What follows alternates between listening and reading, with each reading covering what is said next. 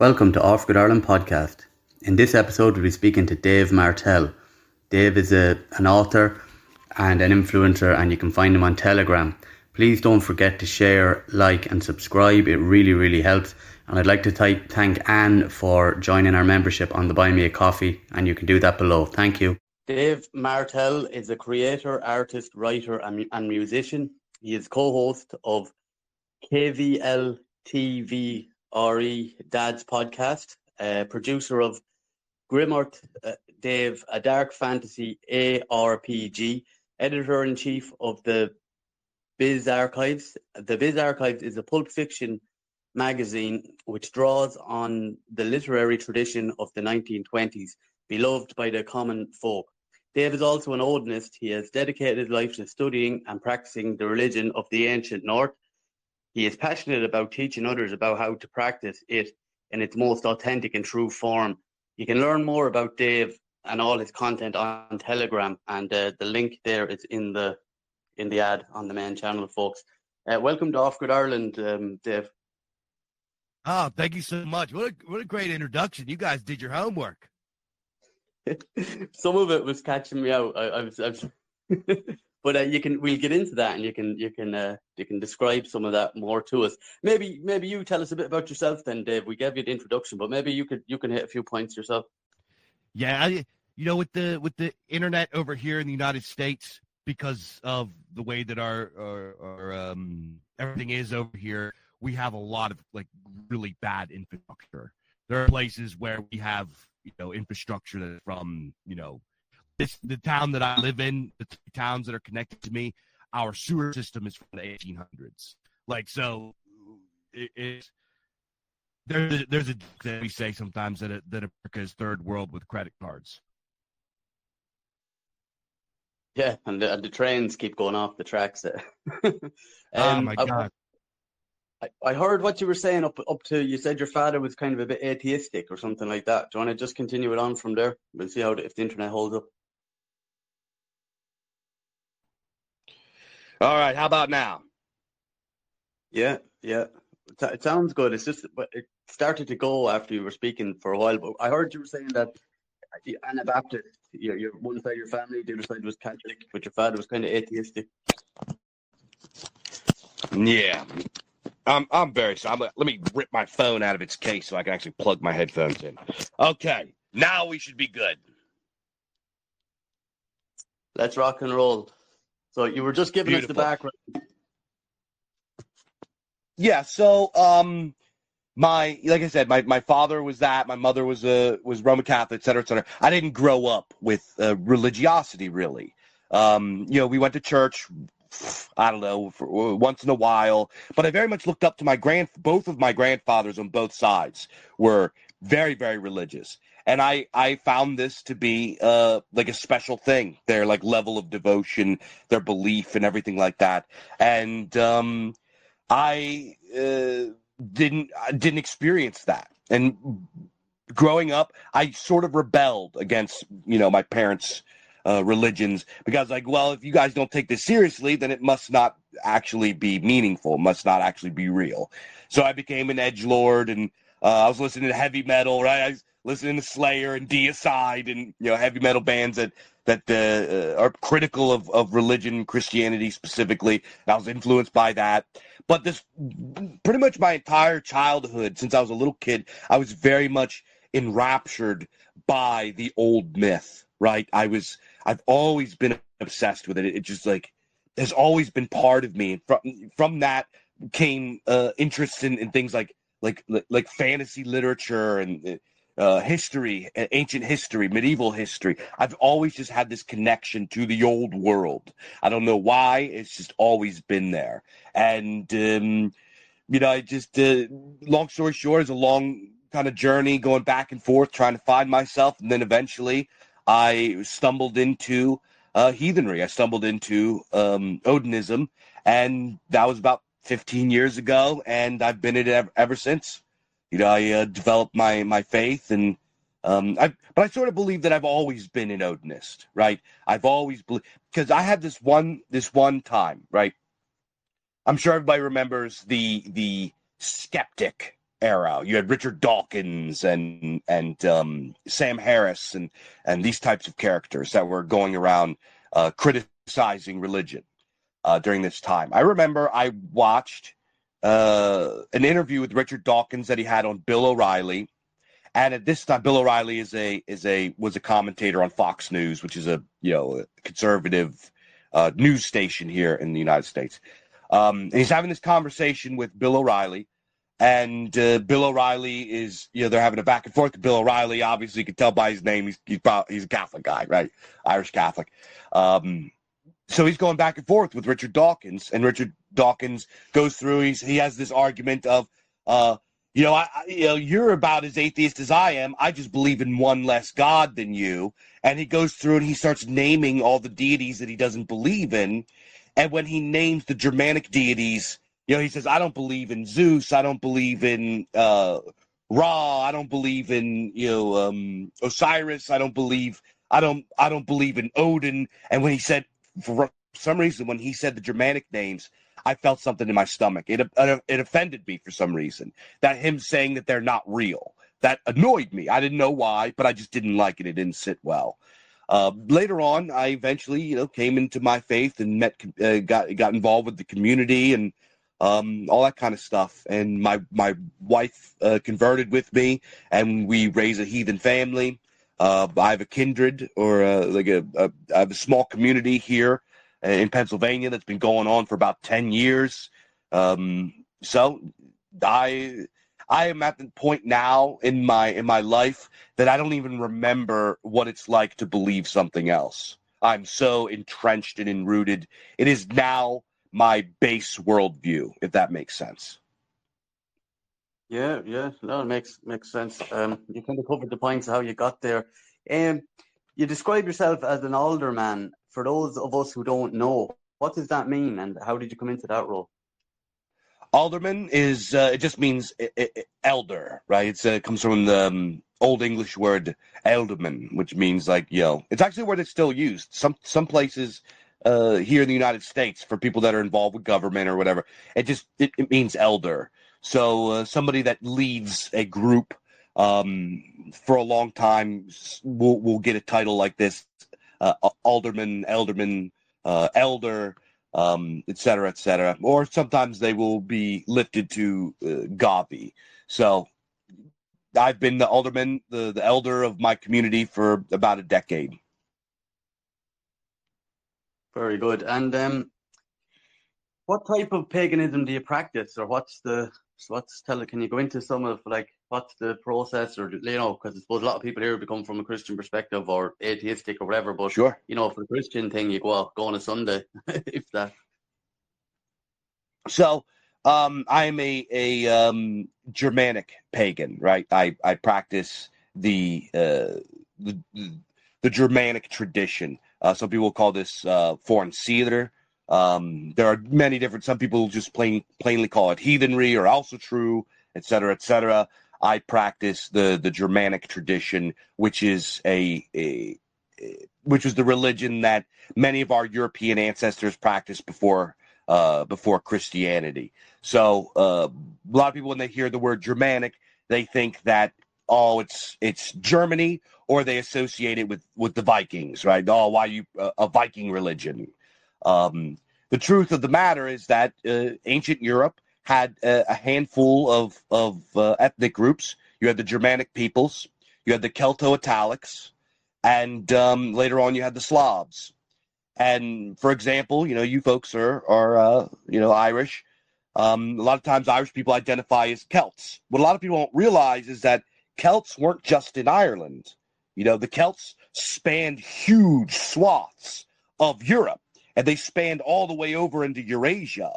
They were a nation of people that covered a lot of land for thousands of years. The same thing with the Germanics, which the Germanics and the Celts are obviously cousins. They both come from the same branch of Indo-Europeans. But the Germanics were the same thing.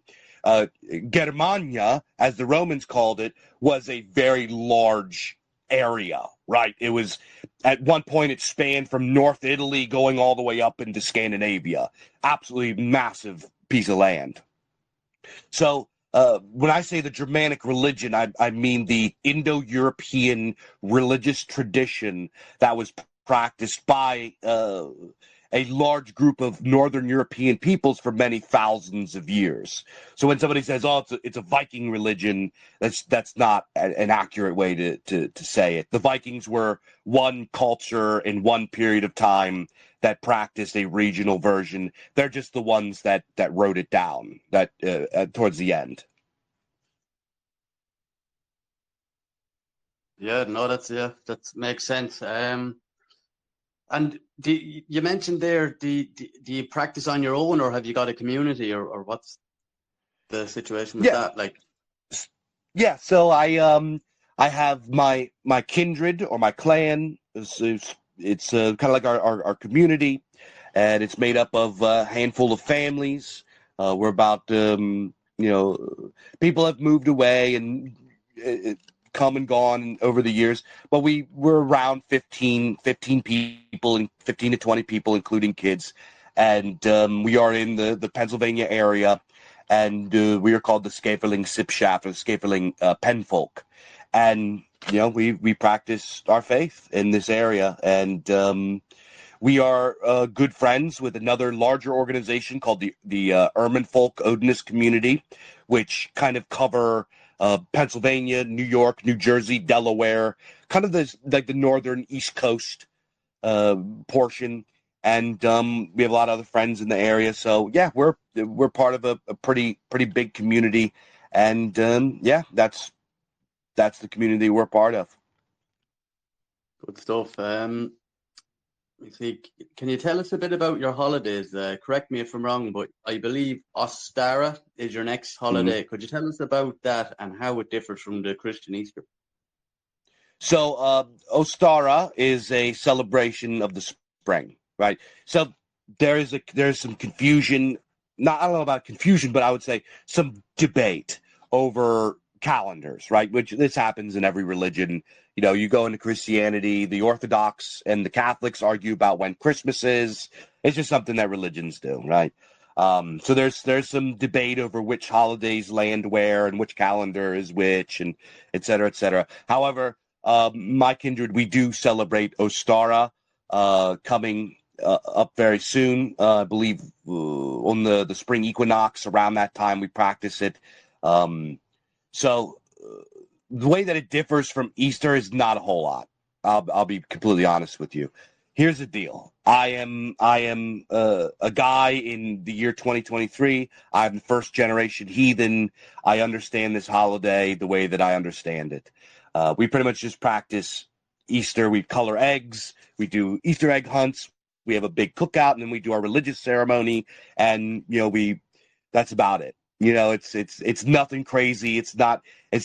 It's just a religious thing. It's like pretty much what every other religious community does, except we pray different and we have a little bit different understanding of divinity.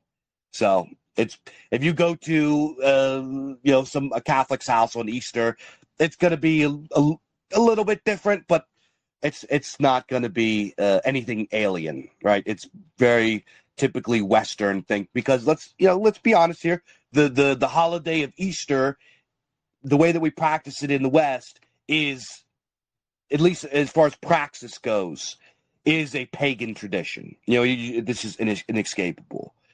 Priests and theologians will admit this, and that's a nice thing. That's a good thing, right? That religions, even new religions like Christianity and so forth, can hold on to these ancient folkish roots and keep them alive, right? So, it's not too much different. If you come over to my house for Ostara, you're not going to find anything too alien. Yeah, it sounds pretty much like the Easter, and I had heard before that was our pagan origins. The Norse religion is being portrayed in shows like the Vikings and more recently in the film Northmen. Do you think it has been fairly portrayed in the media? And if so, or why not? No, I absolutely despise the way that it's portrayed. First of all, the TV show Vikings on History Channel is just completely egregious. It's Nothing about it is accurate, and in some places it gets downright blasphemous.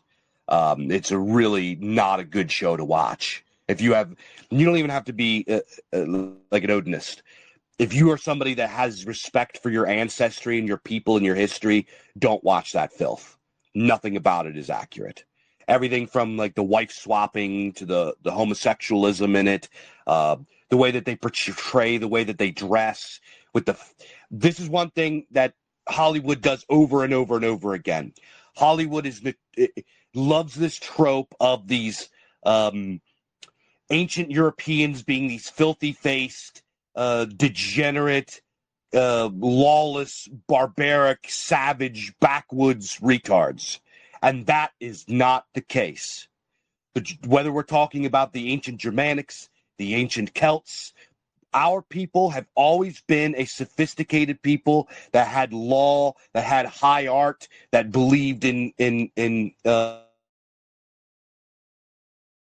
in mind, the ancient Germanic, they have drab clothes, their houses are all filthy, everything's dirty. The ancient Germanics were the opposite. If you go, especially go to, not even just the Viking Age, anytime in ancient Germania, right, the people you find there will have more in common with Tony Soprano from The Sopranos than they will with Ragnar in the Vikings TV show. They wore jewelry. They were nicely groomed. They wore perfume. They bathed often. They had hairstyles and fashion. They wore the nicest stuff.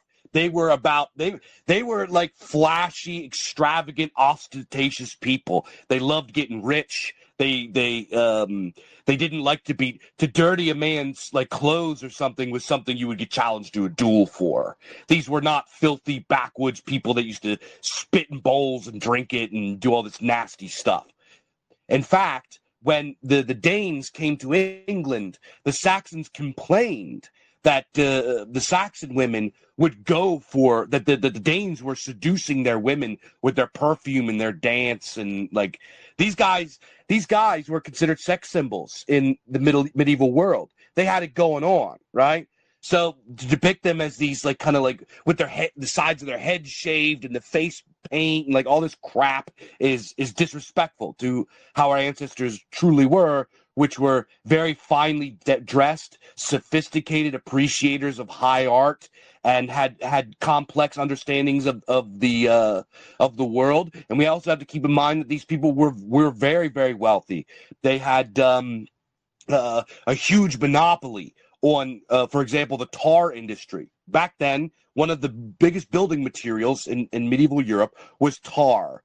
The Germanics developed a system to produce tar so efficiently that they produced the best tar because they had these specific northern yellow pines or something that were up in the north that were specific to their region. They could create this tar that was like the best and the cheapest, and because of that, they monopolized the trade routes. Trading was monopolized in medieval Europe.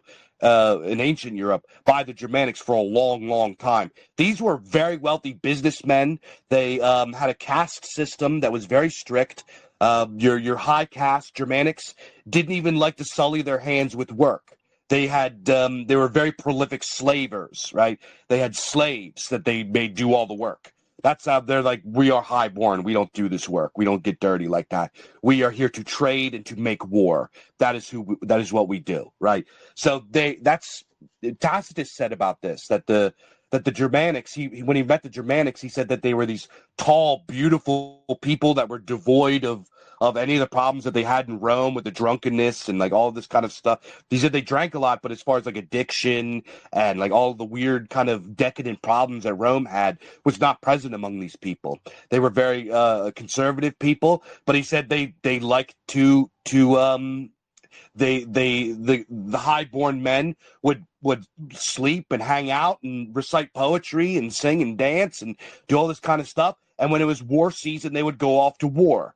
And that was kind of like their thing. These were sophisticated people. They were not filthy-faced, retarded barbarians like we see from Scumbag History Channel.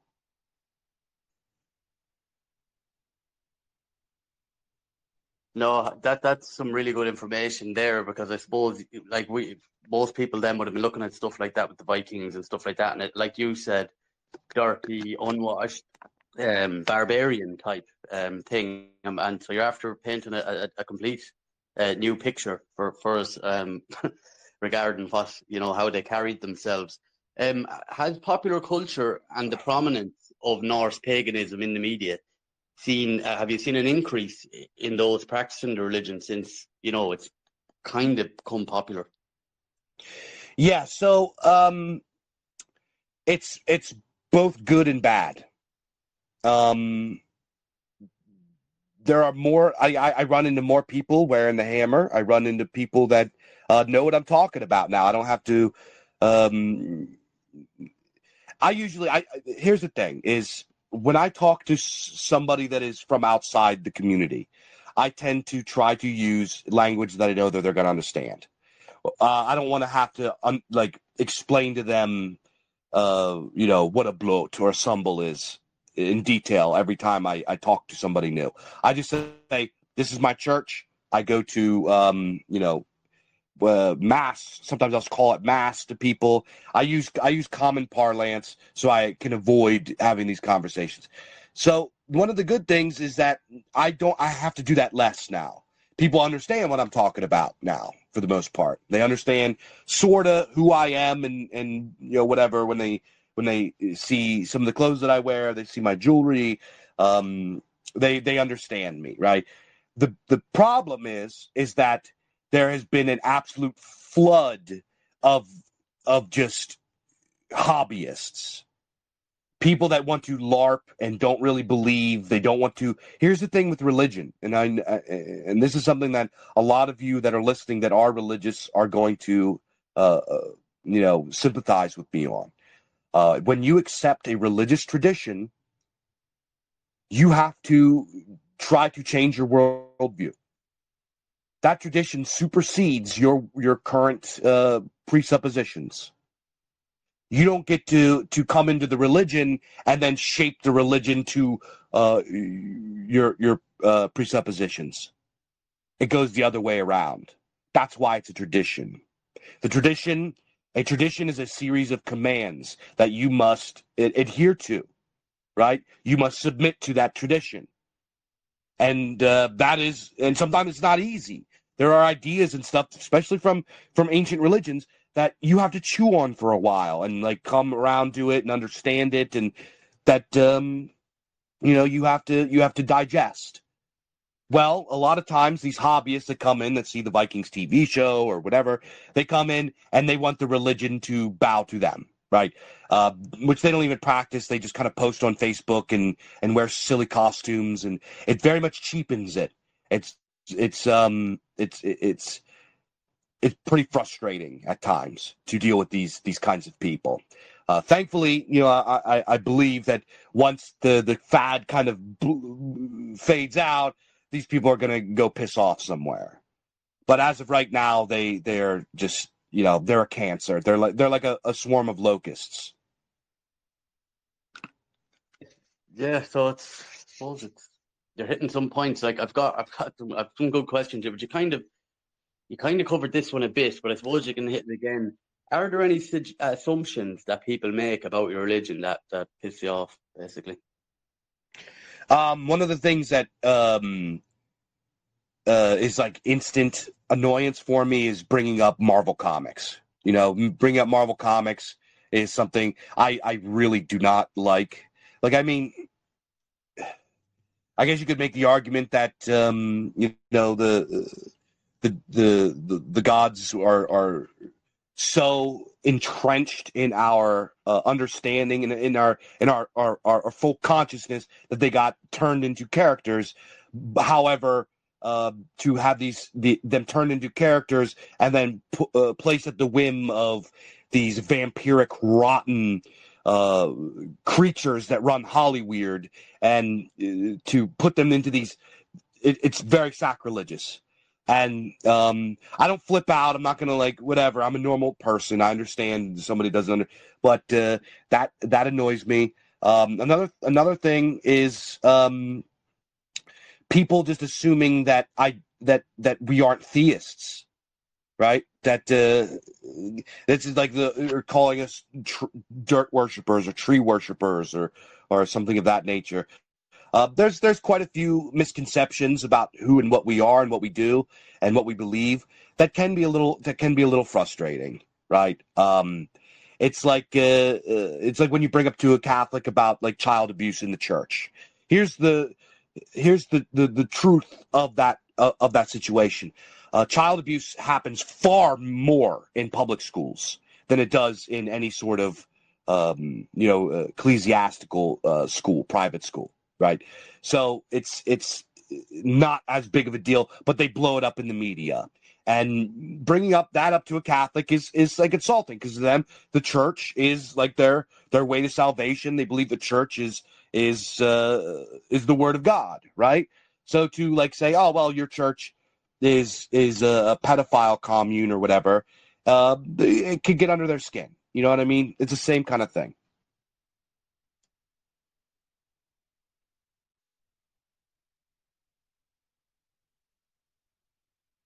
Oh, that's good stuff. Sorry, I'm going to let Patricia in now because she has for the next few minutes. She has some good questions for you as well. Sure. Yeah, thanks, Gavin. Yeah, Dave, do you think with the rise of paganism, especially in Europe, with everything that has been happening to us the last few years, do you think that it could be a help to us going back to our old ancient ways, the sense of community, the sense of being proud of who you are, and being proud of who you are? And do you think that it could help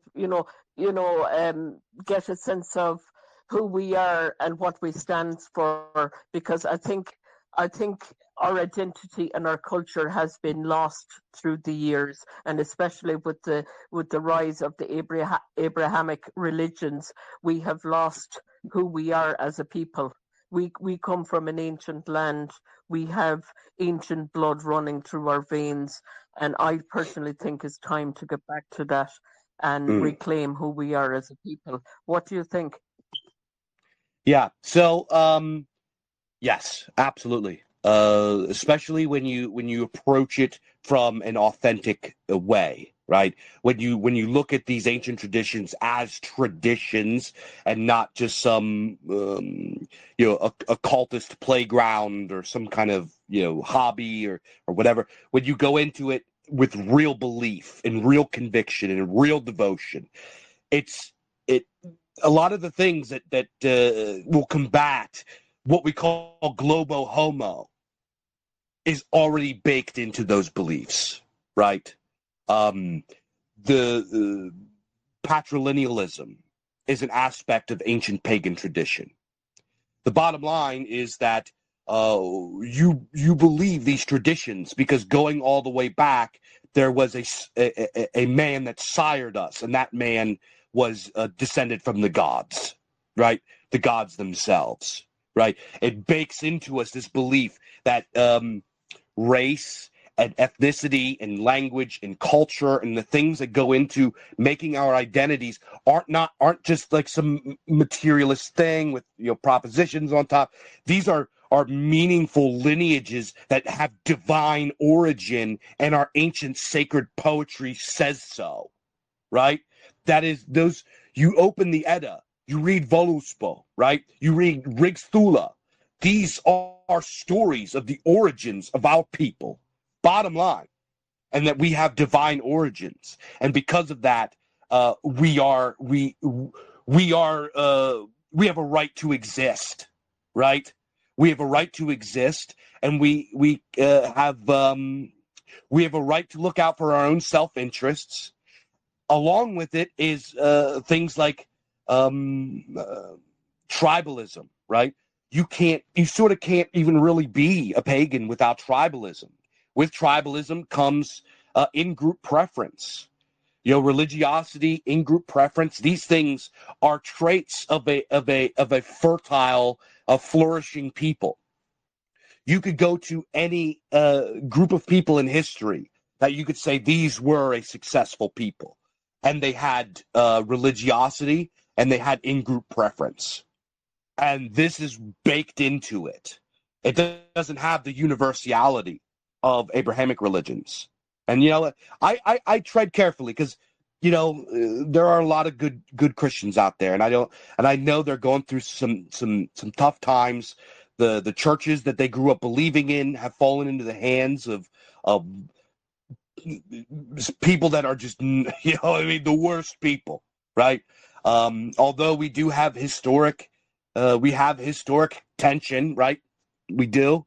The bottom line is, I don't like to see anything fall into the hands of the people that it's falling into the hands of, right? Evil winning is never a good thing. So going back to paganism, why is it good? Is because it has those traits that made our ancestors so virile and ferocious and fertile and all of the above baked into it. You can't get rid of them, right? And if you try to get rid of them, it's heretical. You're doing it wrong. And also, Dave, in recent times, I would say in the last few years, they have started to rewrite our history, and they have started to include, black actors and saying that they have, black Vikings, and that, they have dug up, different sacred grounds, and they're basically saying that the person that's in the ground is from black origins, and just basically trying to state that they, those people have been here, and basically trying to portray that it's their history, and their history has been hidden, and basically creating sacrilege of who we are as a people in Ireland, in England, over in Europe especially. And what can we do as a people? It doesn't matter if you're a pagan, if you're a Catholic, if you're a Protestant. What can we do as a people to preserve our traditions and preserve who we are for history to pass on to our children's children? Because the rate they're going right now, we will have no history. What can we do? Well, I would say, firstly, we have to actually practice, right? We actually have to leave our homes. We have to join communities. We have to participate. We have to put our money where our mouths are. That means actually pulling out your wallet and supporting groups, supporting organizations, supporting projects and efforts. Another thing I would say is that we need collective economic influence. Meaning we need to really create and support a folk economy in a way that is that we have influence, right? Money is power, money is freedom, period. There's no way to escape that. And here's the thing is that you look at a lot of these other religious groups, the Mormons, Hindus, Hare Krishnas, all of the above, right? A certain group that shall not be named. So there's so many of these religious groups that wield power and influence through money, right? And not just, I don't mean just like, speculative banking or anything like that, but actually have industries that they corner, right? You come over to the United States, you go to the West Coast, East Coast, no matter where, if you see a nail salon, it's probably owned by Koreans. That's something that they cornered. They cornered laundromats. They are very much invested in prosperity of their people. Same thing with the Hindus, right? Hindus are the per capita, per household, the wealthiest demographic in America. Indians, right? They do that because they send all of their kids, they pay for all of their kids to go to school, to become doctors and lawyers and accountants and tech and et cetera, et cetera. They buy up property. The Chinese, we don't have this kind of organization. We don't have this kind of sway. And when you have that kind of money, you have that kind of influence, you have this kind of economy going, you can pay for things like lobbyists. You can start taking people to court for defamation and frivolous lawsuits and stand up for yourselves in the arenas that really matter.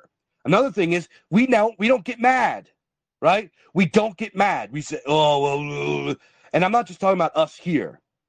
You know, I'm saying us here, we get mad, right? I physically get mad when I see some sort of blasphemous shit on TV. When I see them desecrating our great ancestors, when they portray them in horrible ways or subversive ways, it physically angers me.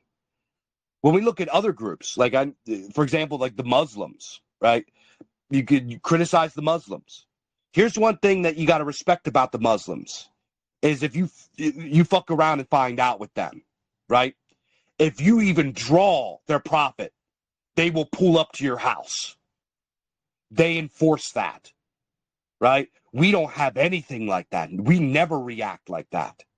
And I'm not advocating for violence or anything close to that, but at least a little bit of anger, righteous anger, some outrage, right?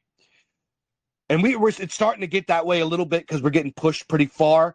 But how far are we going to go? How far are we going to get pushed until it's like, okay, time to flip out? You know what I mean? Yeah, exactly, Dave. I'm on the same mindset of you as you are. Like, I absolutely get furious when I see all these different things, being posted on, well, not on Facebook, on, on the different social platforms, and just basically, desecrating our ancestors, just destroying our culture and thinking it's okay that they can do it.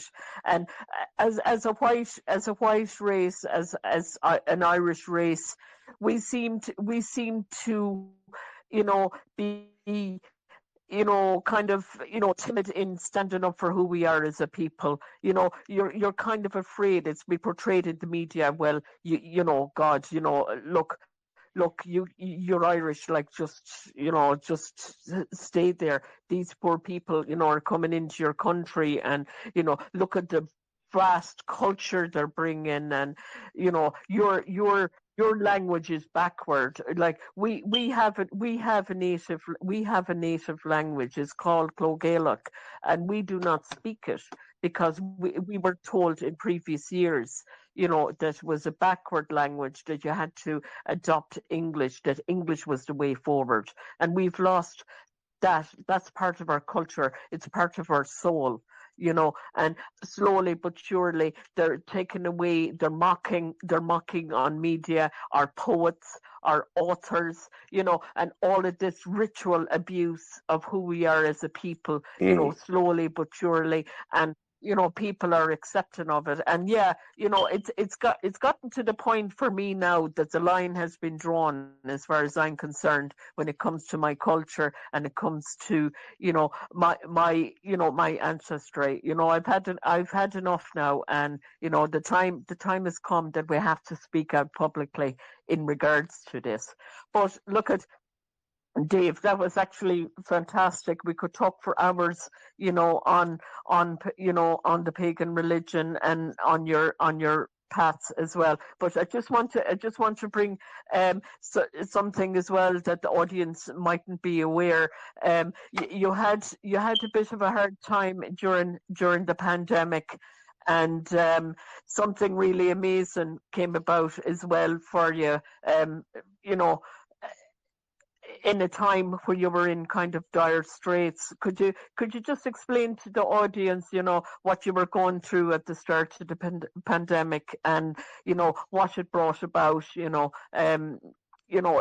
Something really, really good for you has come about from it as well. Sure. So yeah, I had a tough time during the lockdowns. I lost my job.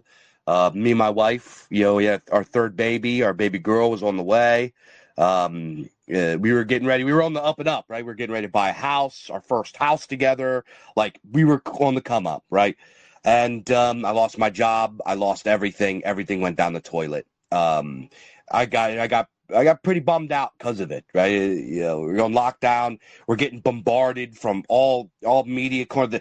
This was the Grim Reaper was here. I would turn on the TV and they would turn on Telegram, and there's just all these horrible videos from China with stacking bodies and all this kind of stuff. It's like I'm a young dad. I got a pregnant wife. My mother is like in the demographic that COVID would have supposedly taken out. It got to me. You know what I mean? I got really depressed. I went into a dark place. I put on a lot of weight. Lost some of it was daddy weight, right? So it was daddy weight. But I got real depressed, and I was like, at one point, I was like, I got to create something. I got to make something. So during this time period, I kind of rolled back, and I kind of retreated back into a lot of the stuff that I loved growing up. And what I loved growing up, I loved science fiction and fantasy and old school horror movies. And I got back into music and all my favorite music, stuff like Black Sabbath and all kinds of awesome heavy metal bands. And, I went back, I retreated into art, right? And I was like, I have to create something. So I cooked up this idea to do something that's in the vein of the last time that Western literature was really popping. Because I'm at my core, I'm a writer, right? And that was the golden age of fiction. That was kind of like the big bang of all pop culture that we have in the West, was the golden age of fiction, which is the 20s, 30s, and 40s. And I was like, I want to create something that's kind of like this. So I started something that was, for those of you might be familiar with a publication from that time period called Weird Tales magazine. It was the magazine that greats such as H.P. Lovecraft and Clark Ashton Smith and Robert E. Howard and characters such as Conan came out of. Many other great writers came out of this publication. So I wanted to do something that was sort of like a reincarnation of that. And I came up with the Bizarchives. It's a combination of the words bizarre and archives. The Bizarchives, Weird Tales of Monsters, Magic, and Machines is what I came up with. And we started making books, and it just took off. People loved it. I had a goal that I was like, hey, if I sell X amount of books in the rest of the year, then I'll chalk this up to a success. Well, I quadrupled that in like the first month.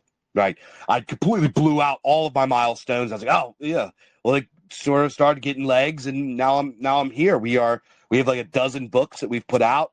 We have published many authors from United States and British Isles and elsewhere, and we publish all kinds of cool based fiction that is devoid of any of the crap that you're finding from the big corporate publishers, from guys just like us. And it's out there, and that's what we're doing with the Bizarchives. Cool based fiction for folks to read that is at an affordable price, and that's what we're doing, and I'm having a lot of fun with it. That's fantastic, Dave. And that's one thing that I've really, really admired about you.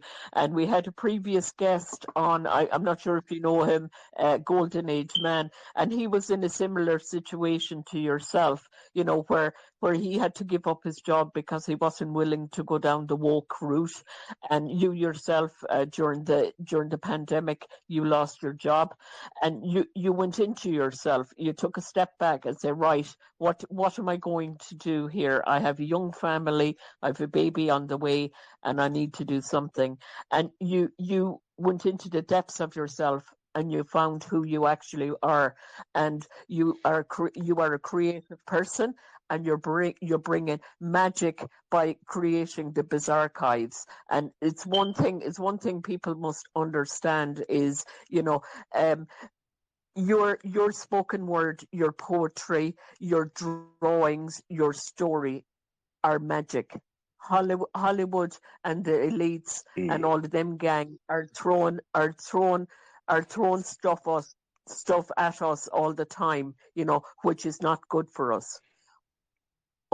Thank you very much. That's very, very kind. I do have to specify, I actually don't draw. I do a lot of the other stuff, but I actually can't draw. I'm a terrible artist.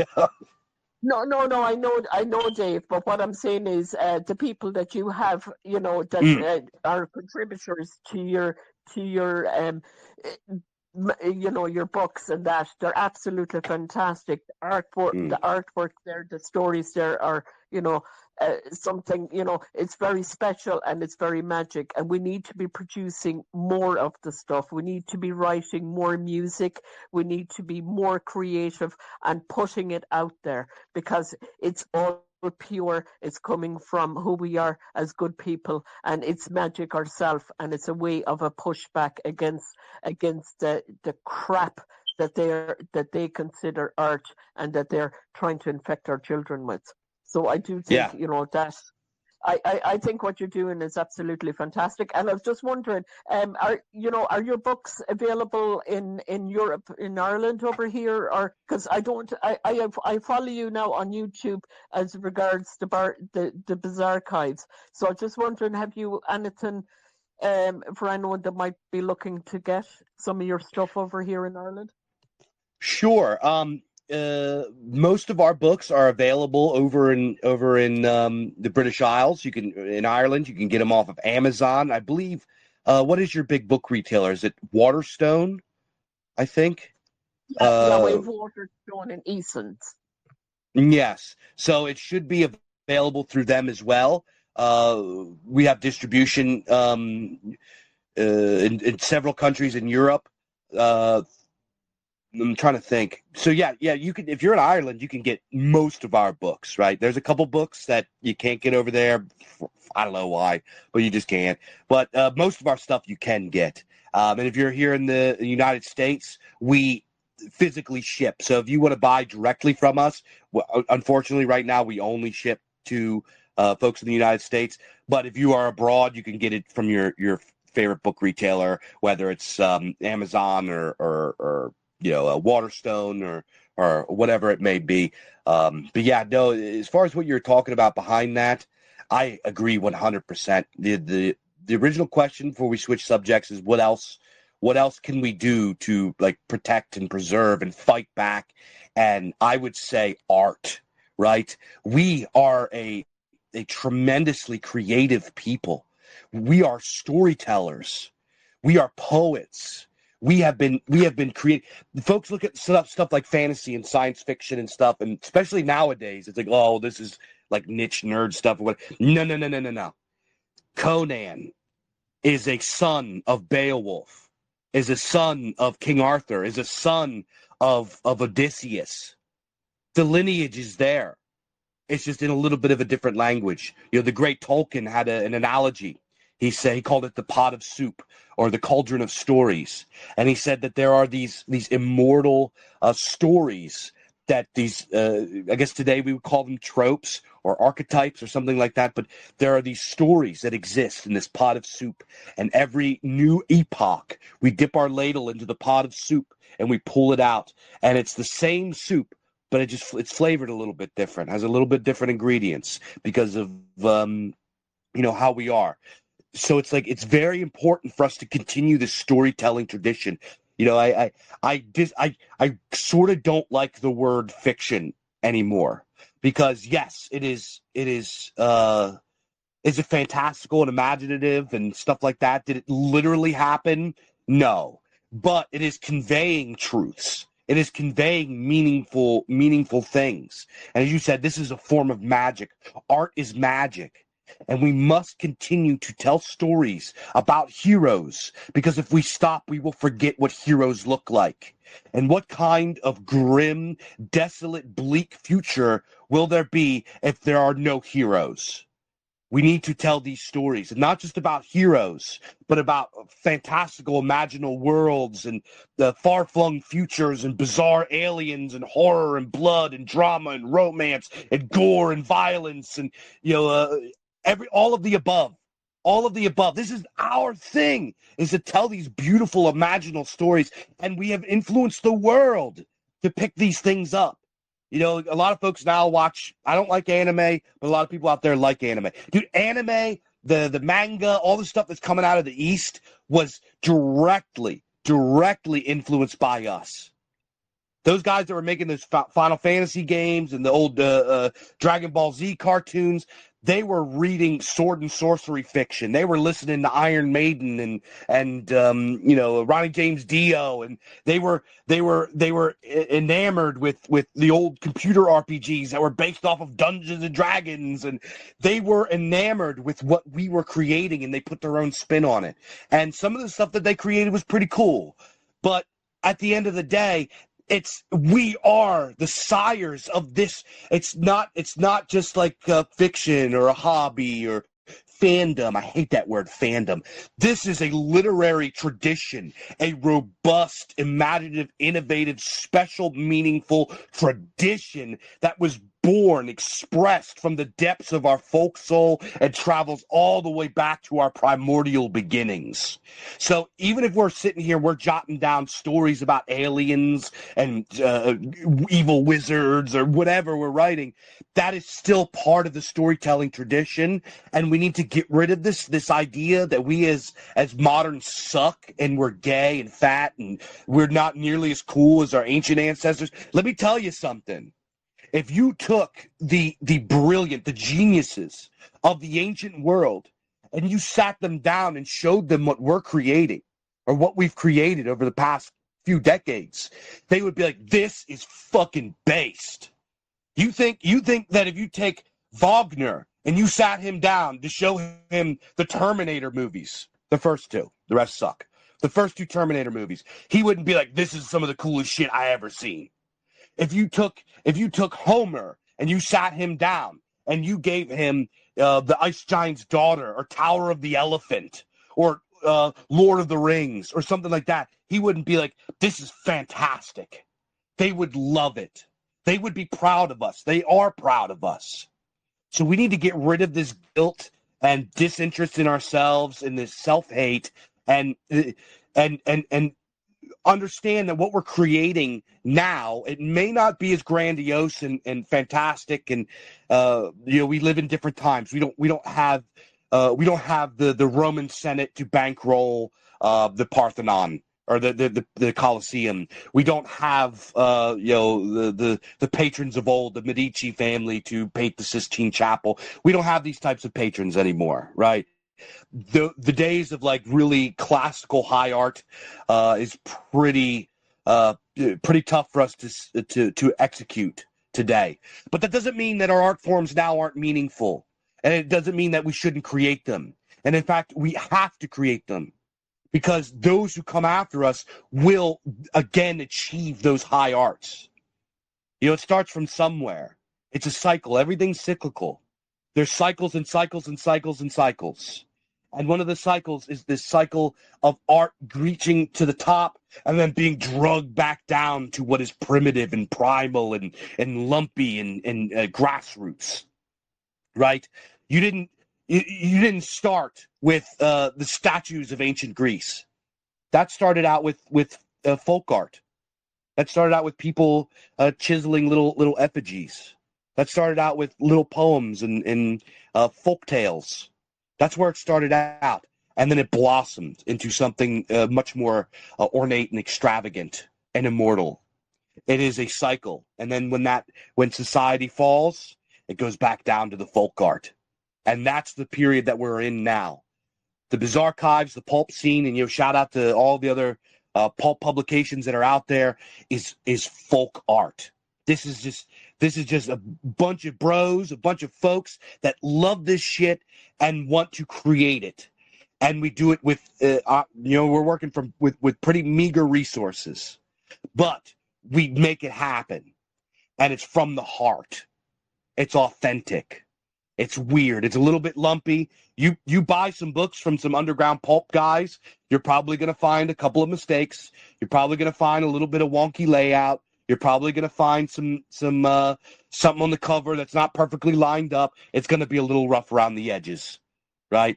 The Bizarchives is literally ran out of my attic studio, right? I have a handful of guys that are very, very helpful. I have some editors and folks that help out and do stuff. But you know what I mean? When I get a shipment, when I get boxes in, I carry that shit. You know what I mean? I unload it. I carry it. I lug it up steps. I'm the one that takes care of everything. You know what I mean? So, but the bottom line is this comes from a place, an irrational place. And this is the important part when we talk about art. Irrationality. Modernity and liberalism has enforced this, has enshrined the idea of rational thought and logic and science and all this kind of stuff. And some of those things are useful with understanding reality in certain ways, mainly material ways. However, the things that are truly special and truly immortal and the things that fire us up are irrational. This comes from an irrational place. And that's where the passion comes from. That's where the heart comes from. That's where the romance comes from. And that is what we do have in abundance. Absolutely fantastic, Dave. You are absolutely so passionate. Everyone here can feel it oozing from you, and that's what we need. That's what we need is people like yourself, and there's a few people on the chat here as well. That are so creative and so passionate to get stuff out there to inspire others. And Dave, would you be? Are you open to if there was young people on the chat here or that had a bit of art or had a few stories? Would you be open to looking at them, to maybe including them in some of your up and coming books or publications? We, as of right now, submissions are closed for stories. We just have too many submissions, and we're not getting our books out fast enough. But submissions will open back up, and we'll be accepting stories very soon. And as far as art goes, we're always hiring artists, man. We're always working with art, especially if you want to help us out and donate a piece, and you just kind of want to get into the book, which some folks do. If that's what you want to get some illustrations in there, shoot me an email, thebizarchives@gmail.com. Send me an email. You hit me up, or hit me up on Telegram here. Leave me a comment, send me a message, whatever. I am always looking for artists. If you have some sort of talent or skill and you want to get involved with the whole scene, just give us a shout, man. We got a lot of cool stuff going on. And what's important, I think, about this space that we've created is it's not a political space. This is something that I've been pretty critical in our circles of when it comes to art for a long time. Is it prioritizes political messaging. It becomes propaganda, which is a technology. Propaganda is technology. Art is not technology. So when you create propaganda, it is not art. It can be artful, but it is not art. So over quite a few years, things have been too heavily propagandized. When you read the Bizarchives, you don't even know what our politics are. I mean, if you're like really somebody that's into the philosophy and stuff like that, I'm sure you can find some themes in there that you'll be like, okay, so this is this guy's worldview, et cetera, et cetera. However, we want to launch people into a sanctuary of fantasy. We want to entertain, and that is in my view what is crucial to creating true art. You know what I mean? And I don't want to sound all kind of pretentious or anything like that, but I think that it's important to talk about. Absolutely. Dave, we're up on the hour there now. I want to briefly touch on AI for a moment. How are you fixed for time? How are you fixed for time? I'm completely free. We can talk as long as you want. Good stuff. Yeah. We seem to be in the beginning of the age of AI. What are your thoughts on it? Myself personally, now I've seen a lot of AI art that has been published, and it has been shown on YouTube and Telegram and that. And I'm quite concerned myself because I think it takes away from the human artist. It's your, like, when you create a piece, it's coming from your heart. It's what you feel. It's who you are as a person. Do you know what I mean? Your art is who you are as a person, what you're feeling, your emotions. AI art is just a picture. There's no depth to it. Like, as an artist yourself, how do you feel when you see AI art, out there? Well, oh man, this is a big, it's a doozy. So, when we talk about illustrations, and we talk about art in general, big tent art, we have to kind of, before we discern whether or not AI art is art, we have to discern what is art, right? And this is an undying debate that is going to rage on until the end of time, what art truly is. I have my ideas about it. One argument is, I think it's a very simple argument, is that art is that which creates aesthetic value, right? That which creates aesthetic value. And under that argument, AI art could actually be art because it can create aesthetic value. Now, when it comes to whether or not it's coming out of the person, now this is going to sound like I'm making an argument. I'm not making an argument for AI art, but what I'm saying is that for a long time, art has been very heavily commercialized. It's been reduced to very base level stuff, right? We have just had like 50 years of freakazoids on Park Avenue in New York City, shooting paint out of their anuses onto walls and like making piles of broken toasters and like everything from Andy Warhol to the rest of these like goofballs, just creating garbage. And it's literally just a mockery of art. And that we look all around and we see this. And then when we don't see that, we see commercial art. And that's sort of like all we're exposed to. We don't really have we don't have we don't have great painters of our era that people lift up, right? That paint romantic, realistic things, right? That we don't really have these kinds of things. We don't have any like great poets of our era. So we are very unfamiliar with what really good art looks and sounds like. So when we look at AI art, it's pretty tough to stack up a like an image that AI art makes of some mystical castle and it looks pretty appealing, looks aesthetic, has aesthetic value, and then putting that next to a pile of broken toasters with filth all over it or whatever, and be like, oh well, the pile of toasters is better because it came out of somebody's soul, right? It's pretty tough to make that argument. Now, I look at it from a practical sense. If I could now, in my heart of hearts, if you gave Big Dave a button and said, if you press this button, artificial intelligence and AI art and machine learning and everything will disappear forever, I would press the button immediately. Immediately. I wouldn't think twice. However, here's something that we have to understand about technology, is that never in history have we rolled back technology. The only thing that stops the march of technology is catastrophe. And after the catastrophe, what happens is the technology is recreated. Once the cat is out of the bag, it doesn't go back in. Technology it marches on. AI art, AI learning, machine learning is here, whether we like it or not. This is something that we're just going to have to deal with.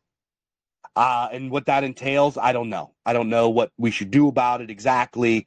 I think that I don't fault. There's publishers out there that now I'm as a publisher, we pay out thousands of dollars every year to artists, to illustrators. We put food on their tables. We actually hired them. We also sometimes use AI art for promos, for certain book covers when the budget isn't there. We use it occasionally, right? But that doesn't mean that we don't support artists. We actually, we financially support artists. But what it can be is a useful tool for, because we have to understand certain things when it comes to like book covers, etc. A book cover is an advertisement, and an advertisement is effectively propaganda, right? If you ascribe to the Edward Bernays School of American Propaganda, what he called it, which is advertising. It's an advertisement. It's not necessarily art. So it could go a lot of different ways.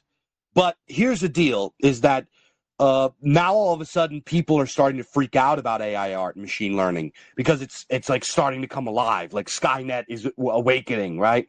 However, this is the problem with slippery slopes. Is once you're halfway down the slope, you can't hop off. It's slippery. Nobody said anything about this when photocopiers got replaced by scanners.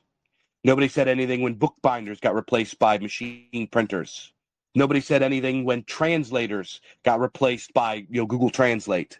Nobody said anything when typewriters got replaced. So on and so on and so forth. Artists and craftsmen, and art is a craft.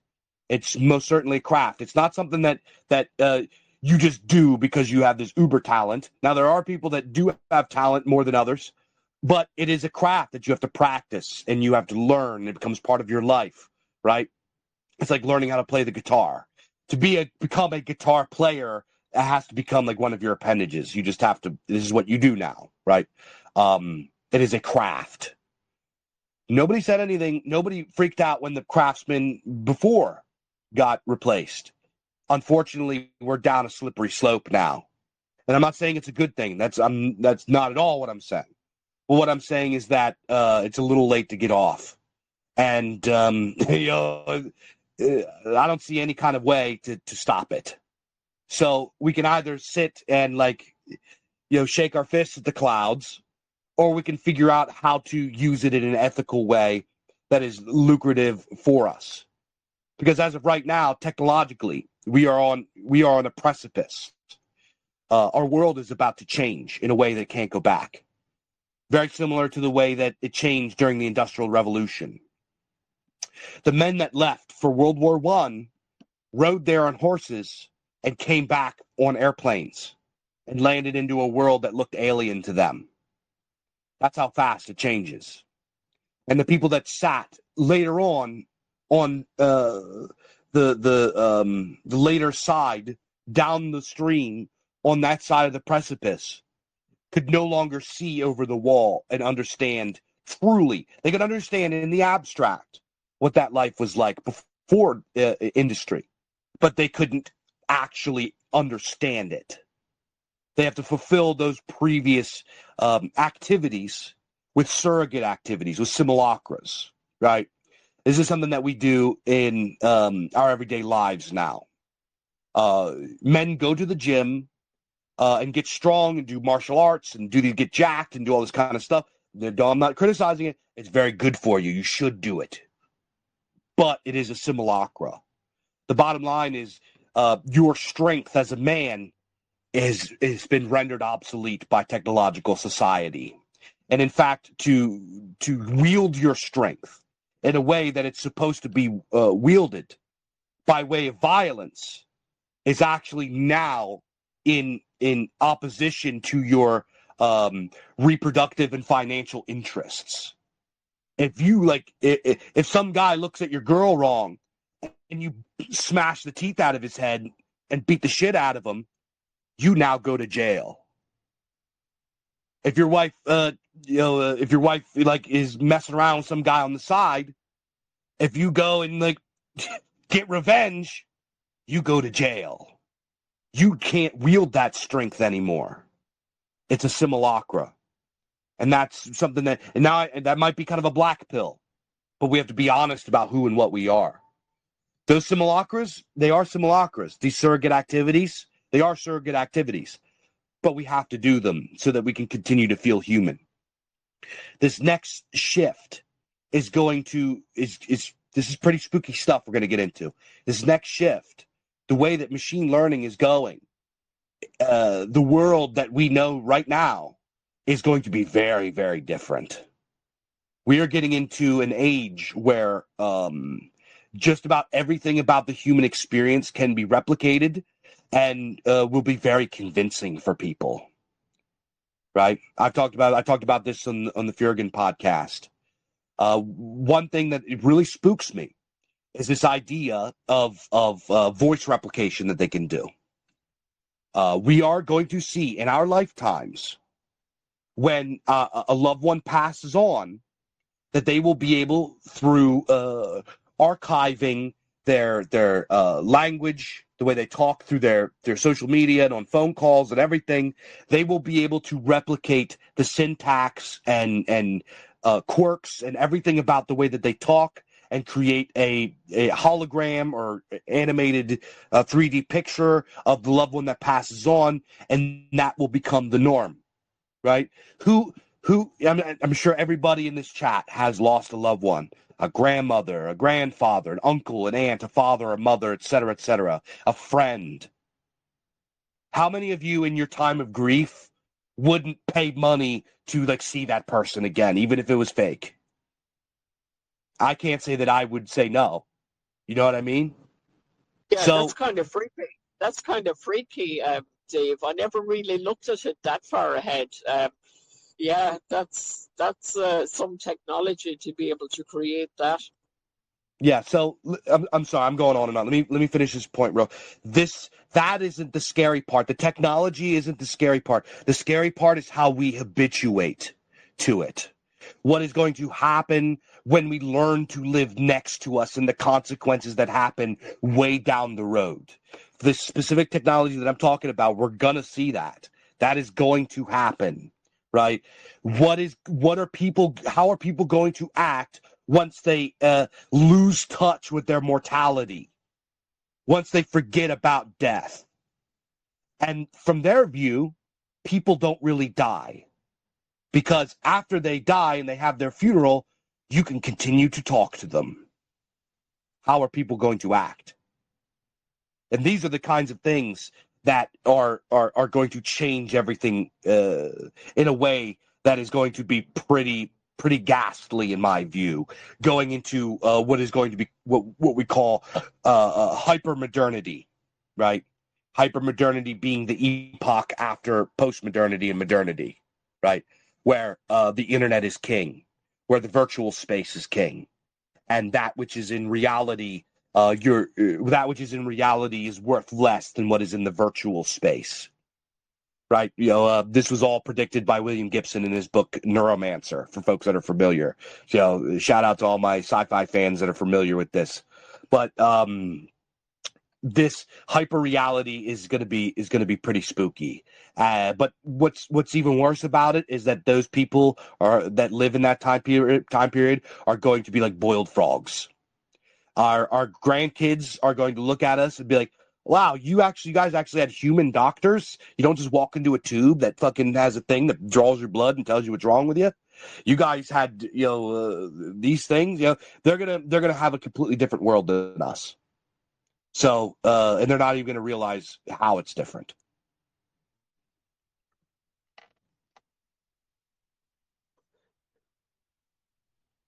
Yeah, Sorry for the tangent. No, not at all, Dave. Wow, you have brought me to a new level, basically. Taking the words from Pantera there. Wow, yeah, I never really looked at it. I kind of looked at AI as being quite a dangerous tool especially in the hands of people that do not have our best interests at. Yeah, this is something that So I'm sorry, you're cutting out. I looked at it in generations ahead. Yeah. Well, this is something that we need to kind of consider, is whether or not technology is a tool, or if it is if we're the tool, right? This is where this gets into some pretty weird stuff, right? This idea that technology happens whether we like it or not, and the trajectory of it is kind of predetermined, and it's working on its own behalf, right? We could get into that if you'd like, if we have time. I'd like to explore that, that avenue as well. Gavin, do you want to join in? Do you want to join in the chat here as well? Yeah, good stuff. Yeah, I just thought to come in there on the AI. I think what he said there is it's very important. Like the will, it's like that necromancy. They'll have your dead relatives. People will be still talking to them, which surely can't be good for mental health. It's very scary. The more I looked at it, I've been using that Chat GPT, the things it can do, and like what Dave said, it starts to mimic people. Like we're going to move into into an era where the internet, you won't know what's real, what's fake. You know what I mean? Who's real, or these deep fakes and all this type of stuff. Like it's a scary world. And then on the other side, the amount of jobs it's going to kill, like it's going to take away all content creation. I don't know. It's with robotics, it's going to leave a lot of people with no work. What do you think about that, Dave? Yeah, absolutely. Some of the more fine motor tasks, like we're gonna have home improvement construction workers for a while. It's gonna be a while until robots show up and build your porch, right? It's gonna be a while until a robot shows up and does your plumbing, or et cetera, et cetera. However, we're already seeing this, right? We got to kind of get out of this frame of mind where it's like, oh, well, this is coming. It's not coming. It's already here. All of these layoffs, I don't know if folks are paying attention. Thousands, and in some cases, tens of thousands of employees from Silicon Valley are being let go, and they're not replacing them. Their tasks are being automated. That has already happened. Like people that send emails and answer phone calls, people that, it's very soon that programming itself, that the programs will be able to write programs. So this is already here. We're already here. And we're about to get hurled over the precipice into this new world. And it's pretty crazy stuff. But it's not something that's new. It's not something that just popped up. It's not something that just a small group of evil people have created. Humanity has had this in the works for probably 1,000 years. Let's be honest here. For example, the technology of agriculture, of advanced farming, of animal husbandry. This has completely changed the makeup of the ecosystem of the earth. Period. Industrialization just made it far more efficient, right? For example, at this point, this is then we can get into numbers here, right? And this is how sheltered we are from nature, right? We live within the technosphere. We are not native in the biosphere anymore. When we go out camping and we go hiking and everything, that is another surrogate activity, right? You say, "Oh, I'm an outdoorsman," and it's nice. It's good to be an outdoorsman. But you're not really an outdoorsman. That's not your natural habitat. You have habituated over the last however many generations to live in a building, to have wall-to-wall carpet. You have to wear shoes outside. You need a coat when it gets cold. You are a species that requires the technosphere, especially now. So we are not connected with the biosphere anymore. We are not shaped by its pressures, and we are not familiar with it. We go out into it to experience these surrogate activities so we can feel human once in a while. You know what I mean? When it comes to the biosphere itself, for example, we look on National Geographic or whatever, the BBC, and we see these documentaries, and it has these bugs and plants and birds and these gigantic herds of buffalo and wolves and everything like that. Here's the reality of the situation when it comes to animal species. There are only about 40,000 wild buffalo left on all of planet Earth. There are 1.5 billion domesticated milk cows. There are about 30,000 wild wolves left in all of the world. There are 600 million domesticated dogs. We are the architects of an ecosystem that where the overwhelming majority of living organisms on the planet are either human beings or the servants of human beings. This is the ghastly, this is the monstrous outcome of humanism, of techno-humanism, which is spawned out of liberalism. This idea that man, his comfort and his experience belongs upon the throne of God, right? As Nietzsche said, God is dead. He didn't say God is dead celebrating it. He was just talking about it in the manner that modern society doesn't need God anymore, which I would argue that he does. But in a practical way, we don't use it. We use secular governments and secular this and secular that and science and blah, blah, blah, blah, blah. We don't have priests overseeing our society anymore. We don't have religious law that ensures that if you cheat on your husband, he's allowed to beat you. You know what I mean? We don't have these like ecclesiastical and sumptuaric laws that ensure things like the paterfamilias, the house father, that says if you do some evil, rotten shit, that you have to be put to death. That ensures society is bound by shame and law and truth and order and holiness. That keeps society intact. We don't have that anymore. Man, since the advent of liberalism, has placed his condition and his freedom and his choosies and all of these kinds of things upon the throne of God. This is the highest ideal that there is. However, here's the truth of the matter, is that soon machine will become on the throne of God, and humanity and his ego is going to come crashing down to earth, because very soon we are going to relinquish. We have already halfway done it, but very soon we will fully relinquish our humanity and begin to stumble into transhumanism. And guess what? Human rights, if you want to call them that, if you even want to talk about, if you believe in human rights, the bottom line is that human rights only apply to humans, not what we're about to turn into.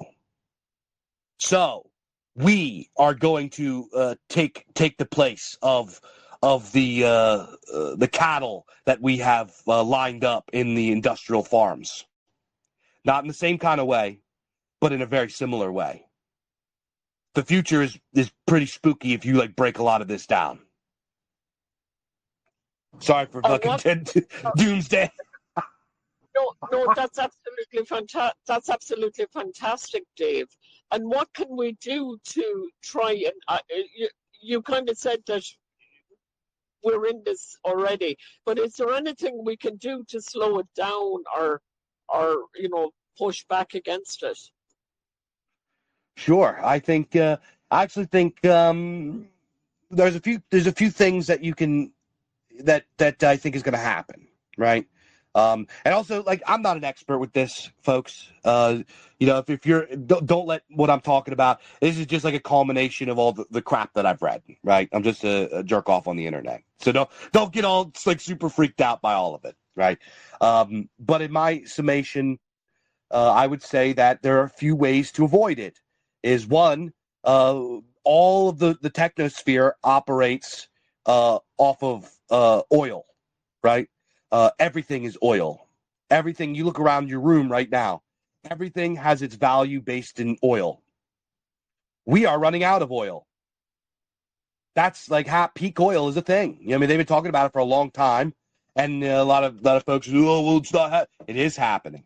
It is happening. Why do you think a lot of these wars are going on? Why do you think that we're beefing with Russia and China and all these other countries? Because they have access to the best oil reserves in the world right now. Oil reserves that we traditionally used are drying up. So if oil becomes a problem, the technosphere is gonna come crashing down. It's gonna be pretty ugly, but it's gonna come crashing down. Another thing is, I think that there is going to we're gonna develop parallel societies. It's already happening ideologically. We're witnessing what is called an epistemic divorce, right? And this is actually a pretty monstrous thing. However, it's something that's not avoided. This is something that only occurs when a people adopt propositions as their identities. When they get propositional identities, i.e., I'm this denomination of religion, I'm this political ideology, I'm this abstraction, I'm that abstraction, I'm this political. It's gotten to the point now that there are people that are neighbors that are from the same area, and they're fucking enemies because they identify with some crap that they see on TV, right? I have a neighbor like 2 doors down from me. They actually, the one guy that lives there has the same last name as me. Like, he's probably my cousin. He's probably a distant cousin, but he's some sort of leftoid goofball, and we glare at each other when we see each other, right? At the gas station that's right by, we fucking glare at each other because we're enemies. This is the epistemic divorce. And what that means is that guy that I'm talking about, we almost speak a different language.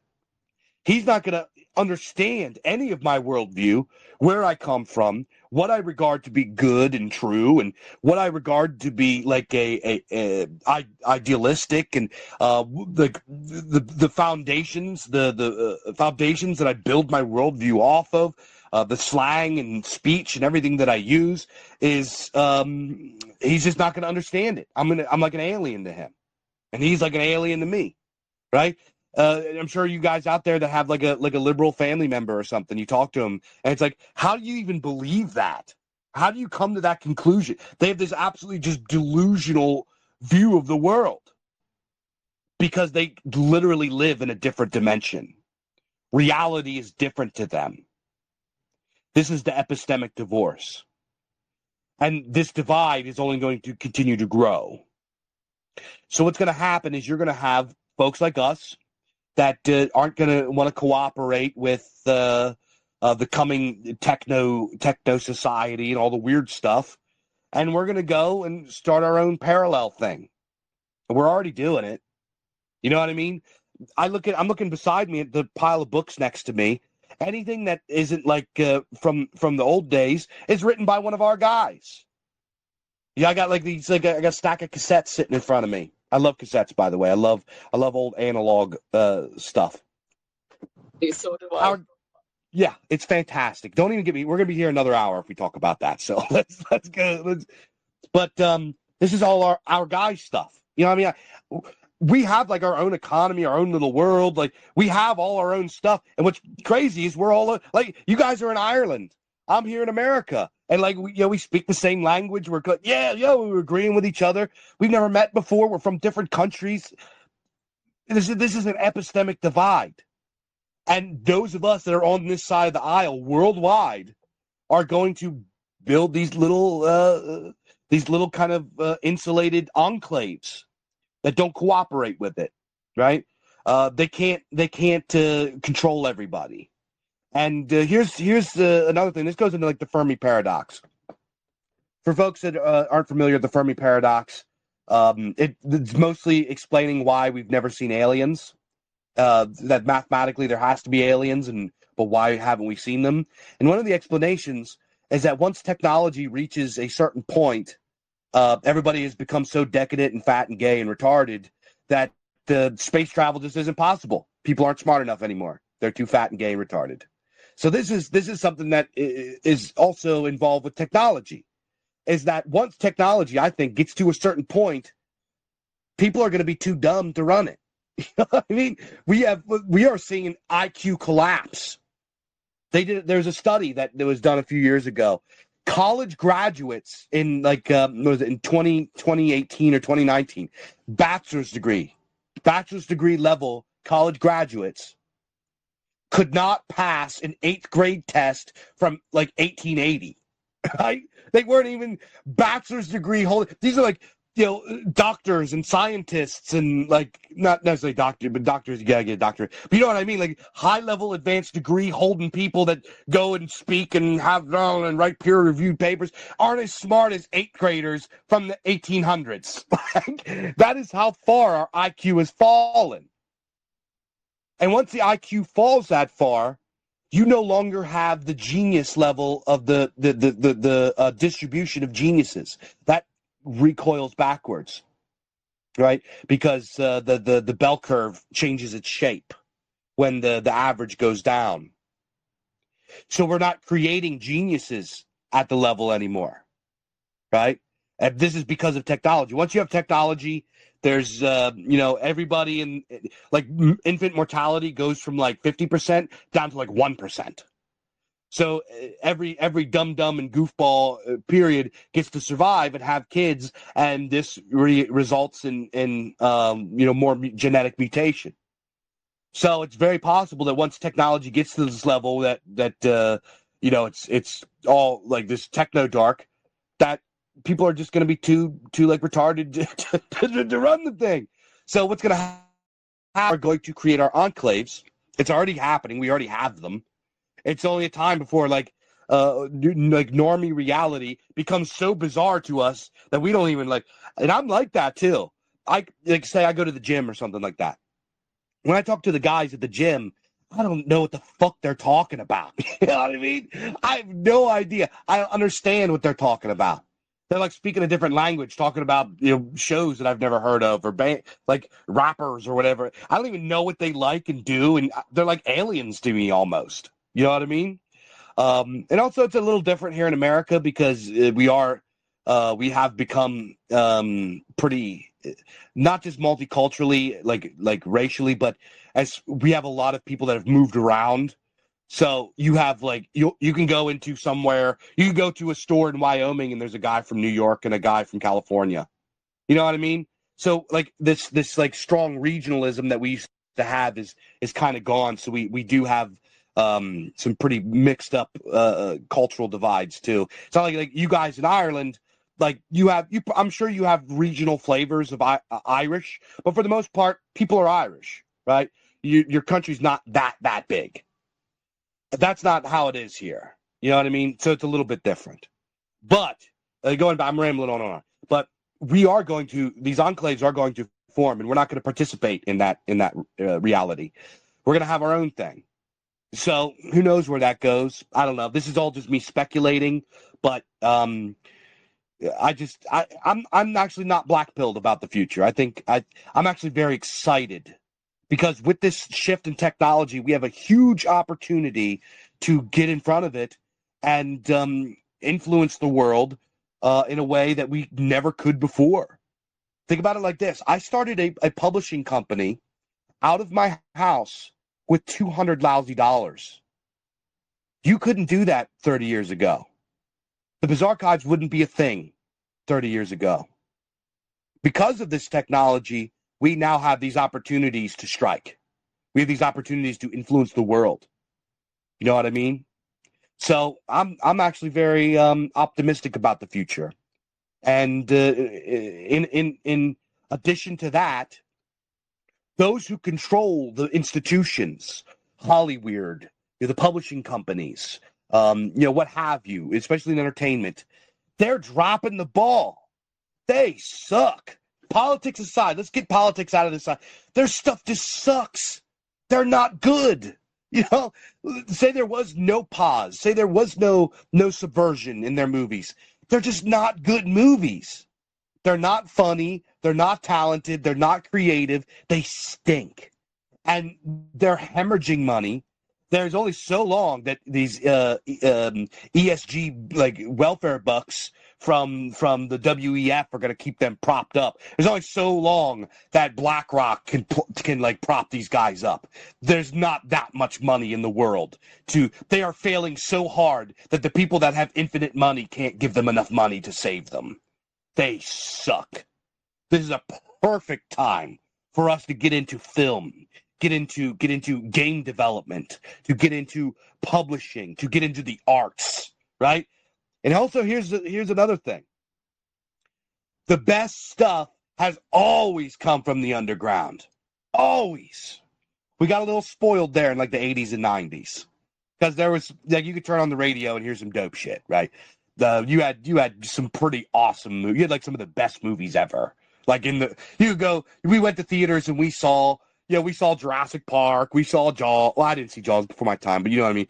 Yeah, we saw the Predator movies. We had Terminator and RoboCop and The Thing and Omen and Poltergeist and just whatever genre of movie that you could think of. The best ones were made like in the last 20 years. So we have this presupposition that's where we should see the best art is in theaters or on the radio. That's just not the case. The bottom line is the best shit has always come out of the underground. You know, who was it? I think it was one of the Beatles that said that the mainstream is like 5 years behind the underground or downstream from the underground. I can't remember what he said, but it's true. And this is happening in literature. This is happening in film. You could go on YouTube right now. I'm a fan. I love cosmic horror. It's like I can't get enough of it. You go in on YouTube and type in cosmic horror indie short film, and you're going to see 10 films. You're going to see a lot of stinkers, right? You're going to see a lot of really low-budget stinker stuff, which I kind of like them too. I think that they have their own charm. But you type that in, you're going to watch movies that conceptually, they might not have the same production value, which, it's getting pretty close now because of the technology. You just kind of, a B movie now compared to like a box office is a much more narrow gap compared to what it was 30 years ago. It's just the way that it is. Somebody with a few grand worth of equipment can make something that looks like it came out of Hollywood if he really wants to. So you go type that in on YouTube. You're going to find a dozen films that are conceptually just way more brilliant than anything you can see in the movie theater, right? You go on Bandcamp or whatever, and you go look up like music and you do some digging. You're going to find bands and guitar players and singers and guys that are just like fantastic. Art is not dead. Art now is like more alive than it ever has been. I am drowning in like bands that are just dope. I don't have enough time to listen to all this awesome stuff. I don't have enough time to watch all these awesome movies. I don't have enough time to read all these awesome books. Like there's so much great shit out there. You don't even need to turn on Netflix. Cancel your Netflix. The underground, whether you're talking books, film, music, what have you. Tabletop role-playing game. Dude, tabletop role-playing, you have this OSR movement. Dude, there are like thousands of like indie-made tabletop role-playing games, and tons of them are awesome, right? You could go on Etsy and order paintings from people that are just like brilliant painters and hang that shit on your wall. You know what I mean? Art now is like popping, right? I just think that we just haven't seen it yet. It's the people don't realize it yet because there's too many goofball normies. Here's our problem: is that we are, we make fun of them for like their obsession with the current thing. We're in it too because the moment the current thing drops, we come running to make fun of it and mock it. We are the opposition to the current thing, and we do it automatically. We are just like the reactors to the people. And it's like, instead, we need to turn our gaze the other way to what's being created. Because he who reacts is not in a position of power. When you react, when you're reactionary, you're stepping backwards. You're reacting to somebody that has made the first move. We need to make the first move. We need to go into the position of power. And we need to turn our gaze to, like, man, I just shared on my Telegram, my buddy Luke, who has a one-man band called Imminent Rain. He's a metal band. He fucking rules, man. He's an awesome guitar player, shreds, plays bass. He has a voice like Rob Halford in his prime with these like soaring falsetto. The guy is incredible talent. He's got like 500 subs on YouTube. That's criminal. That's criminal. There's so much good stuff out there that there's no reason to even pay attention to the garbage in the mainstream, period. Yeah, Dave, 100%. And you hit some good points there, a good few good points regarding the, getting our stuff out there and using this technology. And what you were saying there as well is very important. Like you said there, you got set up on a shoestring, which you couldn't do in the past, which is true. And I seen Scott Adams there was deplatformed this week, and that was all the publishing companies, and like all of them are they'll all go to the wall. Like they're the legacy medium will die out. So I agree with a lot of what you said. We're after hitting time, and it's well into the time. So that was fantastic, fantastic stuff. Fair play. Yeah, Yeah, sorry can for. Go ahead. Yeah, go ahead. I'm can sorry. I just yeah, sorry, Dave.